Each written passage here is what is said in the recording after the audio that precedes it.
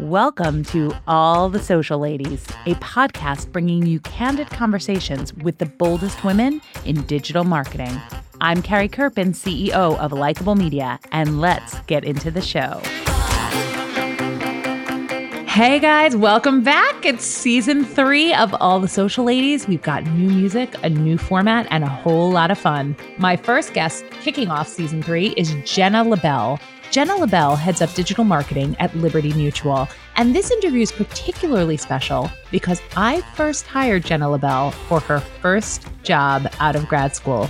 Yep, she worked for me at Likeable Media, and I've watched her over the years grow into an incredible marketer and poised young professional who is ready to take on the world. Take a listen to some of her insights here. Welcome, Jenna, to the show. Thank you. And thank you for having me. I'm so excited to be doing this. So Jenna, this is such a treat for me because I've known you since the literal infancy of your career. When you walked in, I will never forget to come work for me with this beautiful portfolio from school. And I just knew you were going to be a huge star. And here you are in this incredible position at Liberty Mutual today. I just for me personally, I just have to start off the podcast by saying how proud I am of you and how happy I am to have you here. Oh, thank you, Carrie. I really appreciate that. It's unbelievable. When I look back, I can see my own versions in watching you over many, many years. But I want to ask you, this is a new season for us. And I usually ask people to tell me the whole story of their careers. But in thinking about it, I think that our careers can be summed up by 3 major decisions or turning points. And I like to call those in career the defining moments of your career. Looking back at your career, the 3 moments that you would consider the most defining for you? A tough question. I think I've had so many experiences, I think, that have defined my career. But if I were to kind of boil it down to 3, I would say 1 lesson and then 2 actual moments. The first kind of thing I would say is that it was a defining moment when I understood that there was a difference between knowledge and intelligence and that those things weren't the same. I've sort of always struggled a bit with being confident. When I left Likeable to come to a Fortune 100 company, I struggled even more. Everyone around me was so smart. They were strategic. They were sort of data and number driven. They built models in their sleep practically. And they were all so articulate. So I felt like I'm sort of a foreigner in this, different culture. And then I sort of had this moment where I was kind of telling my boss this, and she told me something that really changed my outlook. And she said, there's a difference between knowledge and intelligence, and that the reason all of those people appear smart is that they've just had different experiences and they've been exposed to different things that I haven't. And just because I didn't know the topic as thoroughly as they did or have the answer to something didn't mean I wasn't intelligent. It's just I wasn't exposed to the same thing that they were. And if I were exposed to the same stimuli or had that same knowledge base, then I would probably come to the same or better conclusions. And I think that was a defining moment because it reframed how I was thinking about things. It's a pivotal moment, of course, because it helps you with so many things. I mean, I would imagine that could be a real confidence shifter for you if you're thinking about it, and that it's just that you didn't yet have the knowledge, but you certainly were capable of it. And that's really an important piece of advice for women everywhere. Exactly. And then others are kind of more specific, like an actual moment happened. So when I came to Liberty, I was really hired because of my expertise in social media. So thanks to Likeable and all of the experiences I had there, I did become a subject matter expert and was hired basically to build out Liberty's presence in that area. And about 6 months into my time here, we were doing an activation around our sponsorship of Team USA at the Sochi Olympics. And the campaign was really all about people or athletes who have faced some form of setback, but were able to get back on their feet, make a comeback and get back on their feet. And it kind of parallels what we do as an insurance company, which is help people get back on their feet after some kind of setback.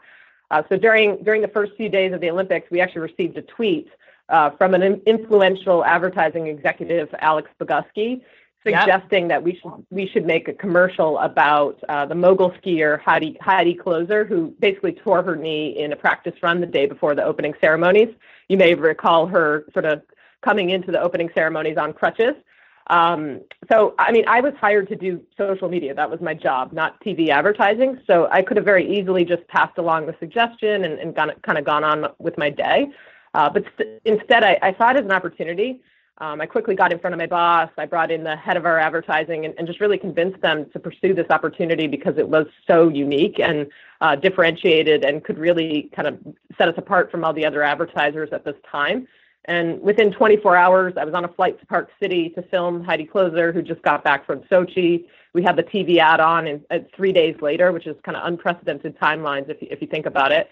Wow. And it was, not my project, not my expertise, not my budget, not my area, but everyone trusted and believed in me to make it happen. And I did. And I guess this ultimately taught me to speak up and fight for a good idea. It also taught me the importance of having a strong reputation because someone people can rely on and trust, being someone that people can rely on and trust is important. And that's ultimately what got me that opportunity. And then lastly, it gave me exposure to a new area outside of what I had subject matter expertise in. When you were doing that, was there a way that you approached that you think worked well? I would imagine that it would be very challenging at a Fortune 100 for somebody working in social media to impact that kind of change. First of all, it speaks wonders about your company. It speaks wonders about them. But your approach, how did you approach it? Was it like, we have to do this? Or was it like, this might be a good idea? How did you get it done? So, I mean, I'm certainly passionate and excited about it. I definitely brought some enthusiasm and energy. But, given that we're an insurance company, Fortune 100 company, we're very data driven. And so I kind of went about it knowing that they would, likely ask what this would actually achieve. And so I kind of went about it from that approach, like, we got this opportunity. I think it could help us, achieve this kind of memorability. Like I basically just kind of won with data, if you will. By just showing them what could be instead of just what the idea at hand was. Another great tip about winning with data. I love that. Okay, third moment. I'm ready. All right. So this is a more recent one. So basically, at the beginning of last year, I was tapped to be on a global digital task force. So basically a global assignment. We're a global company. And that would basically help some of our international operations sell insurance through direct channels like a call center or online. A lot of them right now sell through intermediaries. So it was a huge project, huge priority for the entire organization. I definitely felt very in over my head. I sort of know marketing, but the more business operational type of stuff wasn't really in my wheelhouse. Yeah. And then it was really difficult balancing the tremendous amount of work that went into that on top of my day-to-day job. And about 3 months into the project, I got promoted in my regular job and took on overseeing brand and integrated marketing. It's an entirely new team and entirely different work that I was less familiar with. And a lot of the senior folks around me actually encouraged me to remove myself from the task force to focus on my actual job. But it wasn't that I wanted to prove that I could do both. I think for me, it was that I really wanted to learn. And I knew that by being on that task force, I would learn way more about the business than I would ever learn from sitting in presentations or just networking around the company. And I knew that I could take all of that knowledge back to my team to create more alignment. And something I've learned a lot here is that not only is vision important, but it's really important to align folks to how they're achieving that vision. So really creating alignment among everyone in the organization. And so I felt like that being on this, I would be better equipped to do that. So I stuck with it. It's still ongoing. So I can't say that it was the greatest thing that I've ever done because it's not done. But I feel really good about the decision to stick with it. It's taught me better time management skills. So scheduling my priorities versus prioritizing my schedule. And for me, that was a priority. So I made sure it was in my schedule. It's given me a voice in shaping the future business model of our company because now I'm getting more exposure to all of the operating principles. And it's helped me grow and develop my team and create opportunities for them. So I feel like that was a decision that I made, even though everyone was telling me not to do it. And I think it's paid dividends in terms of what I've learned. Wow. I love that. I really do. I think I loved what you said. It was schedule your priorities, not prioritize your schedule, right? Yeah. I love that tip. That is unbelievable. And Jenna, your current position, I know you've been promoted several times since your tenure at Liberty Mutual. Your current position is what? So I oversee our integrated brand and integrated marketing team. So that's everything from our TV advertising, radio advertising, online video, PR, sponsorships, and then we have an internal creative group of about 30 people that also sits with under me. Wow. And so I know that you mentioned one of the things you do is online video. I know that especially on Facebook, you guys have really leaned in on the concept of video. Tell me a little bit about how that's working. There's a lot, especially now around the whole changes that are happening with the algorithm and Mark Zuckerberg's vision. Tell me about your thought process behind going into video on Facebook and how you're using it today. Great. Yeah, we've been following video, obviously, as all marketers have for quite a bit. We've seen it evolve, and we're evolving with it. I think there's actually a stat that's pretty staggering that says that the human attention span has decreased to about 8 seconds, which is actually lower than the attention span of a goldfish at 9 seconds. So that's pretty staggering if you think about it. And we used to be in the camp of producing long-form content that told beautiful stories of who we were as a brand and what we stood for. And I do think there was a lot of merit in doing that at the time. It was sort of establishing us and what we stood for. But we're now embracing the fact that video consumption is starting to mirror that decreasing attention span.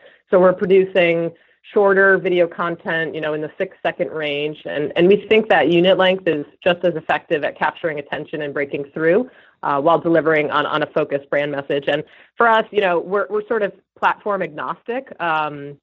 We definitely do a lot of work with Facebook, but we also do a lot of work with YouTube as well and other video platforms. And I think we're now trying to kind of balance, we reach a ton of people with our TV advertising, but how can we use some of these digital channels to reach people that we're just not penetrating with our TV buy? So we basically look at it more holistically, and it's just another way to reach people, sometimes to reinforce a message and sometimes just to reach a new audience altogether. I love that you're platform agnostic. It's funny. I guess Vine was ahead of its time, huh? With 6 seconds. Yeah, exactly. They were ahead of its time, but it wouldn't have been the appropriate platform. They got the time length right. It was just the platform was being used a little differently, maybe than Liberty exactly. Mutual. They were onto something. Though. They got something with those 6 seconds, 100%. How are you guys reacting? Or I guess you personally, as somebody who's obviously, you're not as much in the day-to-day anymore, but I do know that you are an avid reader and keep up on all the times. How do you feel about Mark Zuckerberg's recent announcement around what the newsfeed will be used for and won't be used for? Yeah, I think it's funny. Mark every year has a New Year's resolution, and often it's like to run more, to read more, and they're more personal goals. So when he came out with this one to sort of fix the news feed, it was, in my mind, very audacious.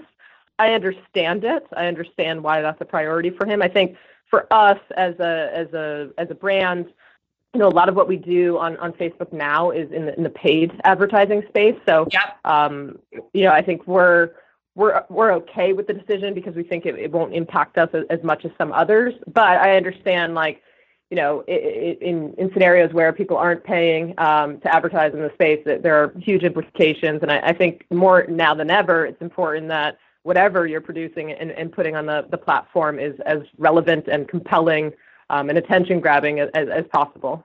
And Jenna, I know you guys have done a lot of innovating. And one of the things that I found so interesting was what you started experimenting with Amazon's Alexa in reaching new customers. Talk to me a little bit about this decision, because this is very interesting. As a consumer and Alexa user, I think, okay, maybe I'm ordering my toilet paper. I'm always listening to music, but I don't know that I'm necessarily interacting with my insurance company. So tell me a little bit about this. I found it fascinating. So, I did not personally work on the Alexa integration, but I know enough about it. So our philosophy has always been to just be where our customers are. And we know that that's changing, right? The world is changing. And we always used to talk about connected homes and connected cars as separate things. But the reality is that our customers are now living connected lives. And so we recognize that obviously not every customer uses Alexa as regularly as you, Carrie, do or I do. And some may not even choose to interact with us there. But for the pocket of customers who do use it regularly and who would want to interact with their insurance company there, we want to be there and ensure that we have a seamless experience. So you can use the platform to get a quick quote if you're in the moment where you're thinking about insurance. And then the other interesting thing about the Alexa integration is that it gives you sort of tips and come and home and auto kind of advice as an online resource. So, think about your own behavior when you're in the home, you're wondering, if how ice dams might impact your insurance policy. I'm making this up entirely, but, that was brilliant. Like that, you may be thinking about it, you may be talking about it. And so this would serve as a resource to kind of give you the insurance perspective on some of those topics. I love that. And the other thing about it that I think is so interesting is that today, that might not be how we're interacting with an insurance company, but certainly in the future, I think voice plays a huge role. Absolutely. I mean, we're trying to keep us as up to speed as we can on all trends, voice included, because we know everything is changing and just the way people are connecting everything in their life is changing. And so we just want to be where our customers are, and we want to interact with them how they choose to interact with us. If they choose not to, that's okay too. I love that. And what other new channels are you guys looking at? What are some interesting things you're experimenting with? Yeah, one of the interesting things that I think that we're doing right now is focusing on chat-based platforms. Like I said, we definitely just want to be where our customers are and make it really easy for them to interact with us and get answers. I mean, if you think about insurance, usually it's you're in a very emotional state when you need to use insurance. I mean, yes. Most people don't want to think about insurance. It's sort of on in the background. But when they need it, they're likely in an emotional state. And so we don't want them to work hard to find us or to get answers. So we just want to make everything very seamless and easy for them. So we started investing a little bit in more chat-based platforms, so things like Facebook Messenger and SMS. We actually launched a Facebook Messenger bot named Libby late last year to service customers on the Messenger platform. So we know our customers are using these channels, and for us, it lets us service our customers better and faster where they are. And obviously, it helps that some of these will also help drive down some costs for us as well. Absolutely. And it's just about the immediacy. It's recognizing that when you need insurance and when you need help, it's immediate. And so you're really making sure that you are where they are when they need it in that moment. I love that.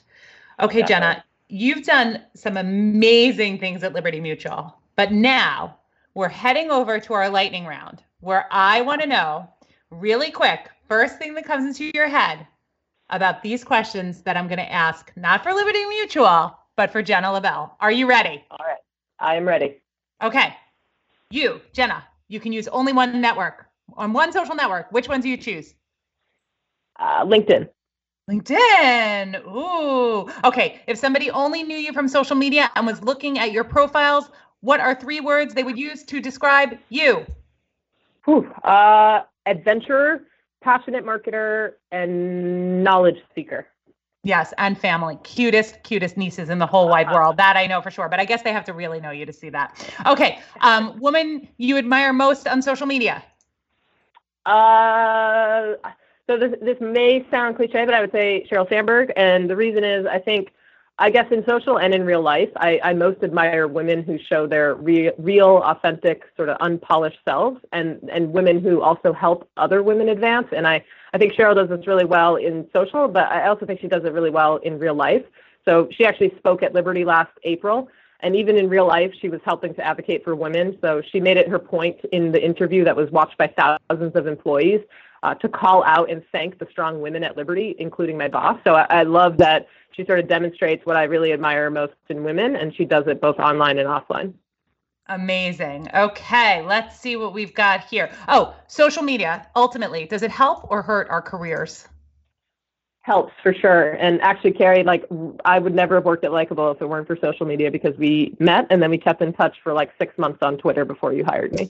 Oh, I love that. Okay, Jenna, you open up the dictionary and you see the word success, but the dictionary is not written by Webster. It's written by Jenna. How do you define success? I think success happens when you identify and live out your true purpose and you feel fulfilled as a result. So for me, my purpose is to motivate, inspire, and engage young talent and to create a meaningful impact on the lives of people around me. So I feel like I've earned success every time someone seeks me out for advice, or someone tells me that I helped them, or someone has achieved success by advice that I've given them. So I think it's a very personal thing, though. Oh, Jenna, judging on that version of success, you have definitely helped a lot of people on All the Social Ladies today. I absolutely love having you on. Most important, Jenna LaBelle, I watched you speak for the very first time many, many years ago at a conference for convenience stores. I don't remember the name of the conference. After you spoke, you were very nervous about speaking. After you spoke, you got ice cream. It was a very, very important reward for you for speaking. Do you still get nervous before you speak? And if so, or even if not so, do you get ice cream after you speak? So absolutely get nervous before speaking. I think that's very healthy, but I practice a lot, I prepare a lot, and I think that's helped.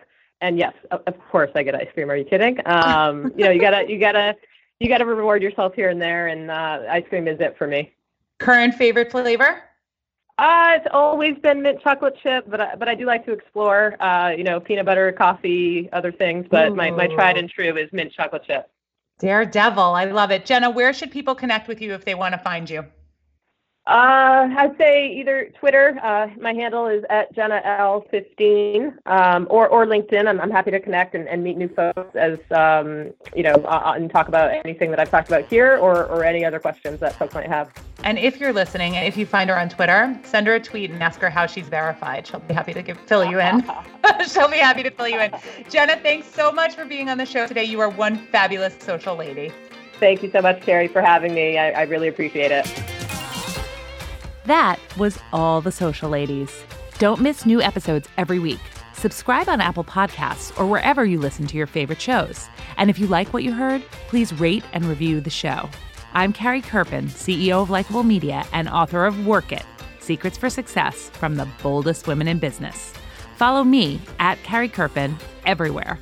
And for more social smarts, be sure to follow Likeable at Likeable Media. Thanks for listening.